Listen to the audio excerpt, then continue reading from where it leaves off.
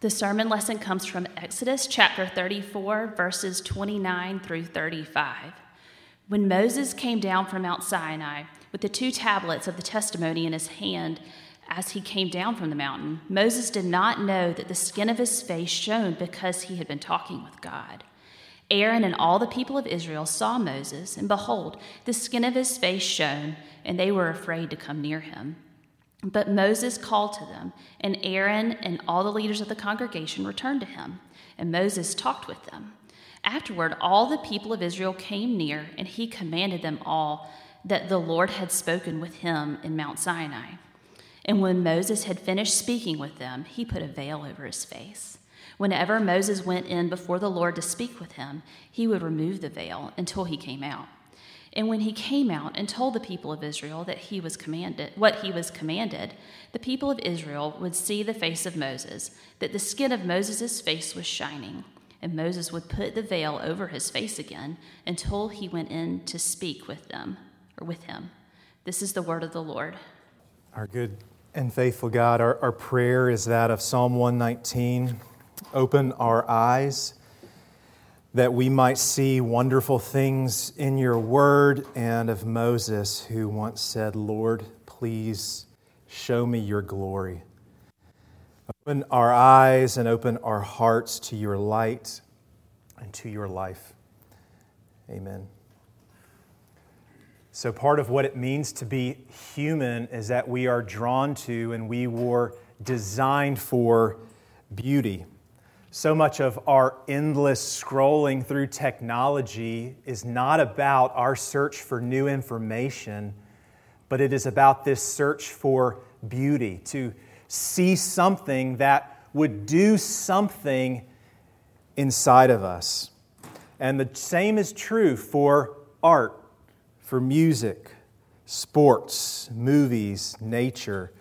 Our hope in all of this search for beauty is to be able to behold something that will bring a kind of joy, a kind of healing, a kind of hope that we all long for. And this pursuit is not bad. It's what we were made for. But the problem comes when we begin pursuing this beauty that we were made for in all of the wrong places and in all of the wrong kind of ways. Our hearts were made to be focused on and filled with a very specific kind of beauty. A kind of beauty that will give life, that will give joy, that will give healing and hope.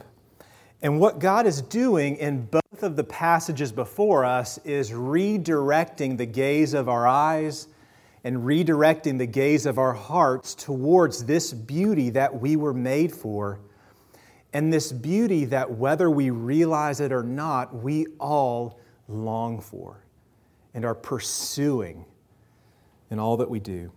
And so to help us really grasp why this matters so much for us, there are 4 questions that we have to answer. First, what is this beauty? Second, am I seeing this beauty? Third, am I soaking in this beauty? And fourth and finally, am I reflecting this beauty? So, beauty, seeing, soaking, and reflecting.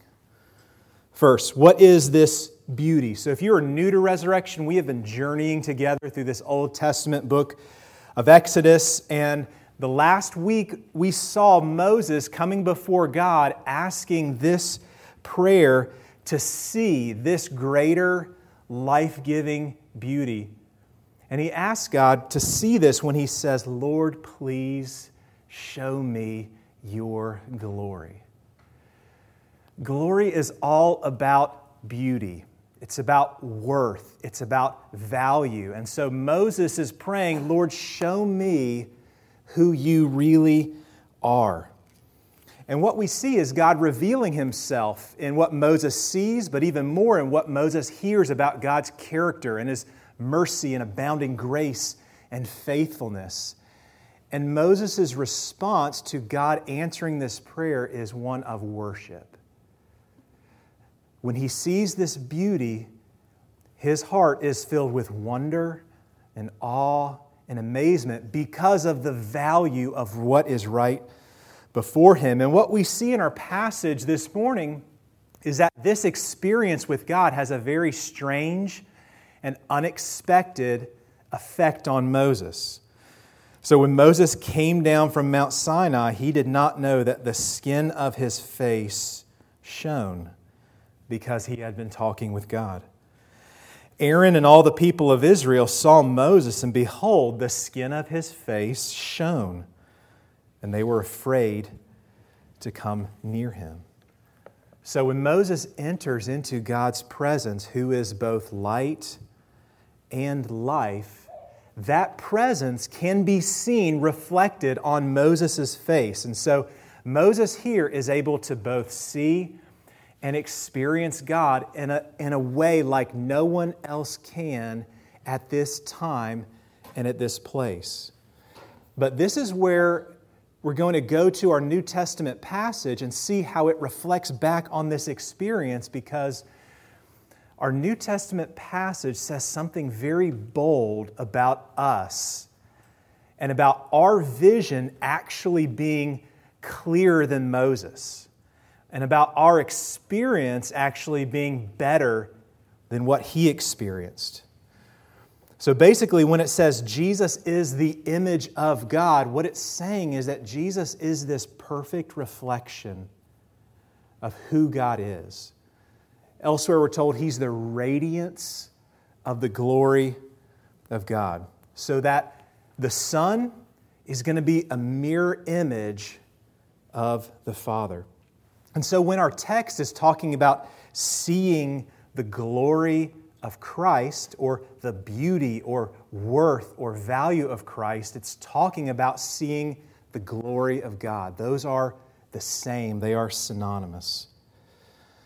But Moses was told back then that he would be able to see God in a closer way, but that he couldn't see his face, which was a strange barrier. But now, something different is in our experience. We are told that we can see the glory of God in the face of Jesus. We can see God's beauty, God's glory, God's worth, His value in the person of His Son. 2 Corinthians 4:6 in our passage says, God has shone in our hearts to give us the light of the knowledge of the glory of God in the face of Jesus Christ. So my wife is a photographer, and often she does weddings, and recently she did a wedding out of town, and because it was a wedding on a beach, I decided to go with her and help out in any way that I could. But my idea of that help was getting the night off, maybe helping carry some things, but she gave me a camera and put me to work. Which is risky because I know next to nothing about photography and I rarely ever take pictures. But the good news is that there was only one picture that she really wanted me to get. And so she brought me over, says, I want you to stand right here.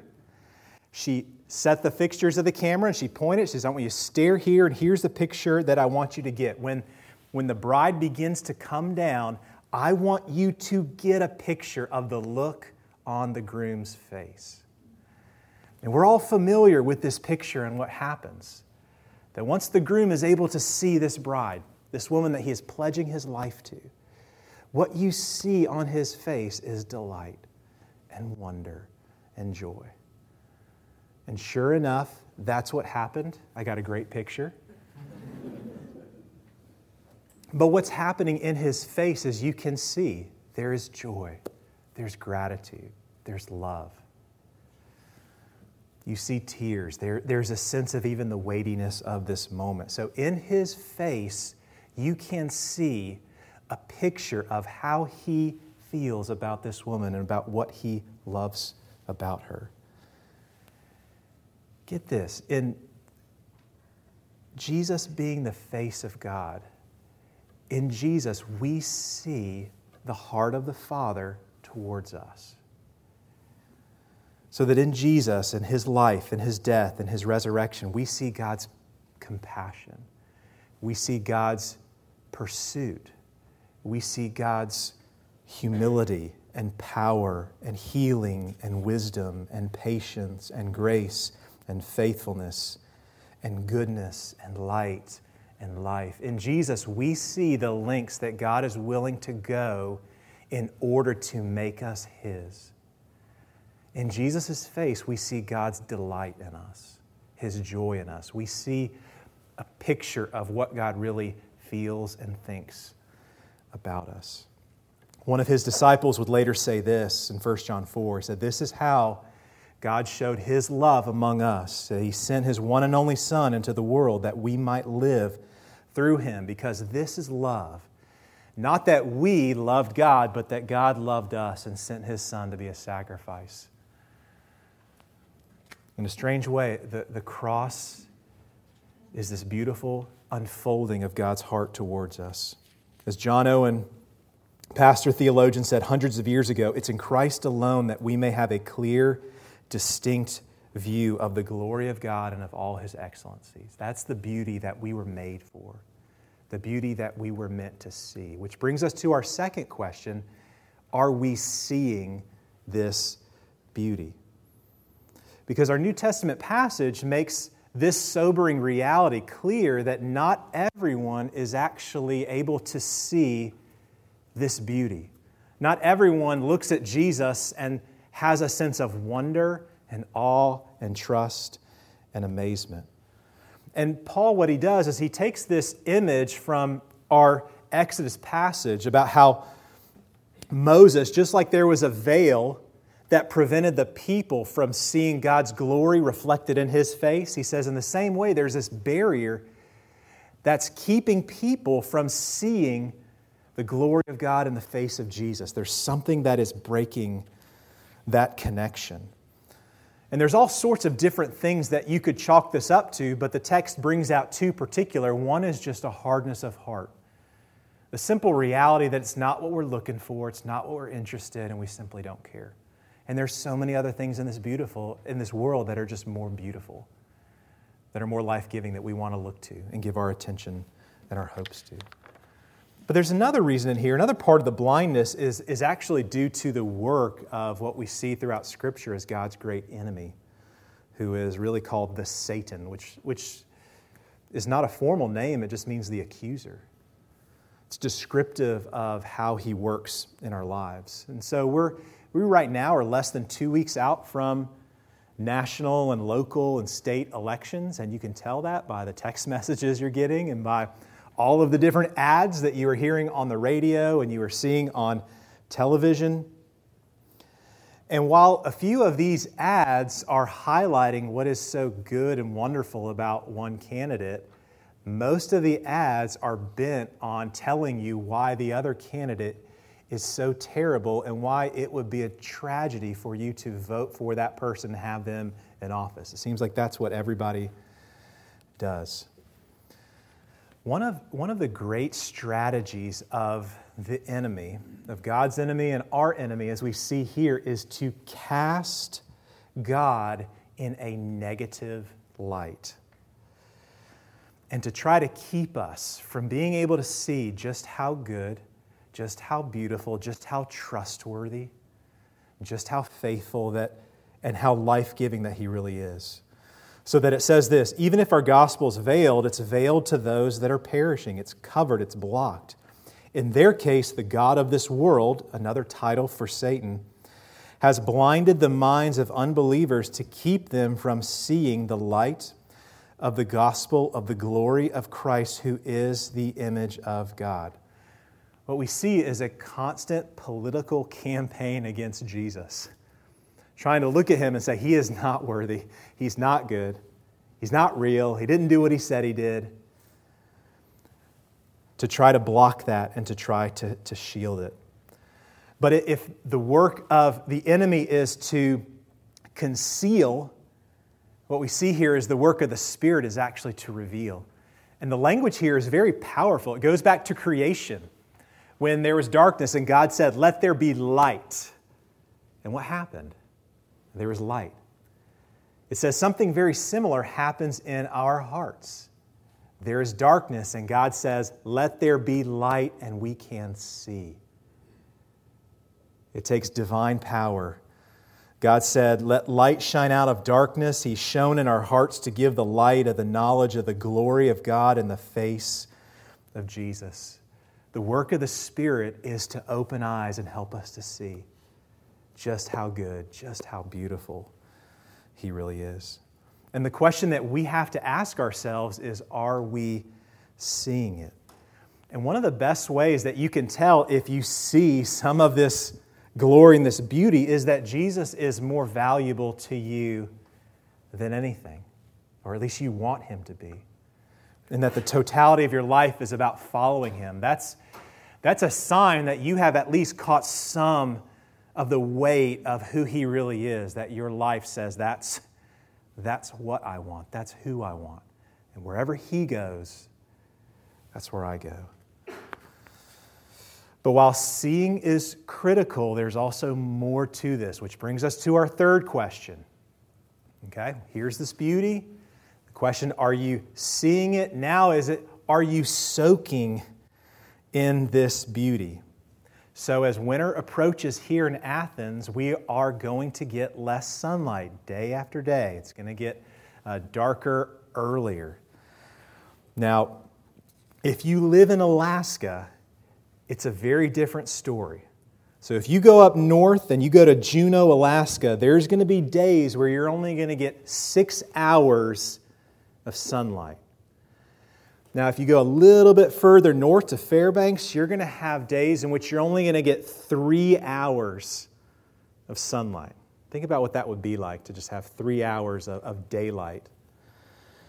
But if you go a little bit further north to a small town called Barrow, Alaska, there's going to be 67 days in which you will not see the sun in any way, shape, or form.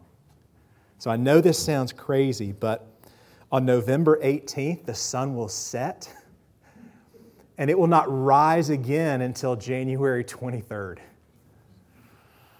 And what happens, research has shown, is in these places, the rates of seasonal depression during these times will spike significantly. Because it makes a big difference on the body whether we see the sun for a few minutes or whether we are exposed to the sun for hours. So there's a big difference between knowing that the sun is there and seeing it one time and then just soaking in it constantly. So what we see in our passage in Exodus with Moses is not just a passing knowledge of God or a single experience of God's glory, but we see this repeated exposure of God bringing Himself, of Moses bringing himself into the presence of God and saturating himself with this light, with this life. And if that's true for Moses, if that's the pattern of his life, how much more true should that be for us who can actually see more clearly and can see an even greater glory and greater beauty? It's easy for us to think about the Christian life primarily as just a bunch of rules to follow and getting those down and trying to be good enough. But at the heart of it, it's about seeing this beauty and about soaking it in. Soaking in what is called the light of the gospel or the good news of the glory of Christ.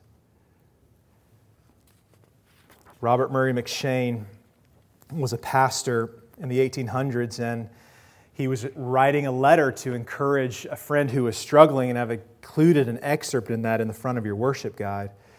But he wrote this words to a friend who needed help. He said, "For every look at yourself, take 10 looks at Christ. He's altogether lovely, such infinite majesty, and yet meekness and grace, and all for sinners, even for the chief. Live much in the smiles of God." How many of us think about our journey of faith in those terms of living underneath God's smiles? Bask in His beams. Feel the all-seeing eye settled on you in love, and rest in His almighty arms. Let your soul be filled with a heart-ravishing sense of the sweetness and excellency of Christ and all that is in Him. In other words, soak yourself in this good news. And that's the question for each of us. Am I soaking this in? What is your daily and weekly exposure to this light? The light of the good news of the glory of Jesus.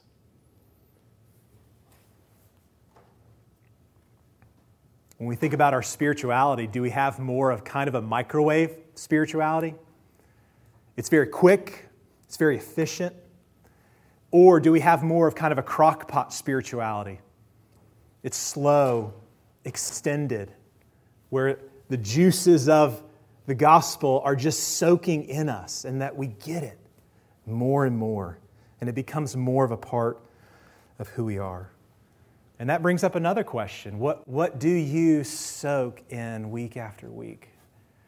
We're all doing this in all sorts of different ways. We're immersing ourselves in all sorts of different things that we think will give this joy, this hope, this healing.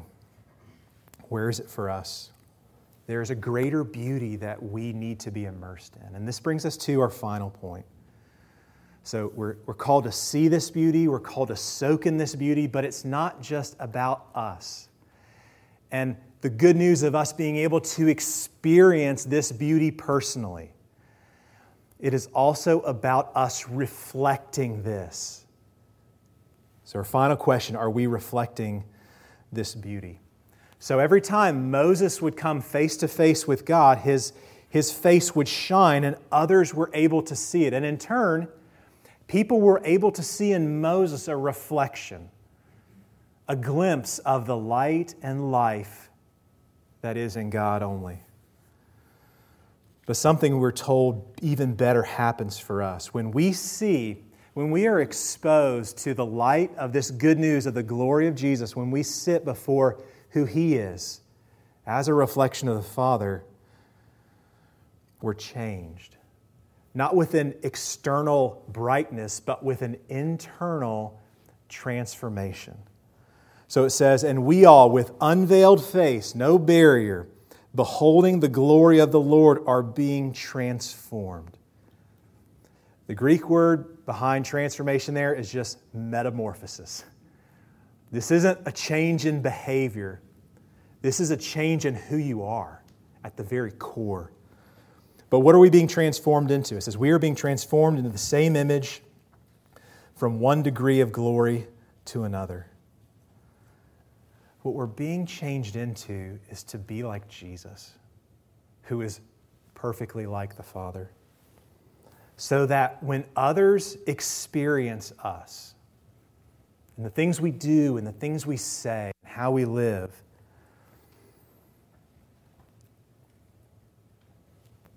when they experience how we love with purpose, when they experience how we serve in costly ways, how we forgive real wrongs done to us, how we confess our own wrongs and ways in which we fall short, how we welcome outsiders, how we listen with compassion, how we stand up for the truth, how we walk in wisdom, how we pursue purity, how we fight against evil, how we live with humility because we know that we are saved by grace and by grace alone. When that happens, people get a glimpse of who God really is. When people experience you on a daily basis, what do they experience? What message is your life sending? What picture of God are you reflecting to a watching world? And if we're honest, we're always sending mixed messages.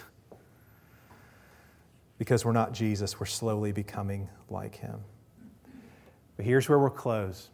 Even as we think about the ways in which we don't reflect accurately, the way forward isn't just to try harder, isn't just to create these new rules and this wellness plan by which we are going to take steps to get better and become more like Him. what we read in this passage, and it's clear, is that we are changed by increased exposure to the good news of the light of the glory of Christ.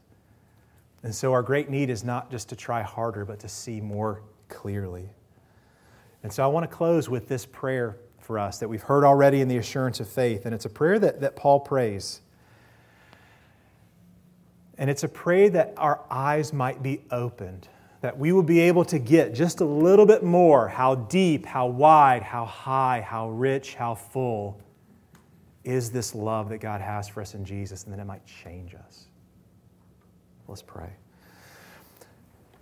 God, for this reason, we too bow our hearts before you, that we, being rooted and grounded in your love, might have strength to be able to comprehend in new ways with all the saints what is the breadth and length and height and depth, and to know the love of Christ that surpasses knowledge, that we might be filled with your fullness. May it be so. Amen.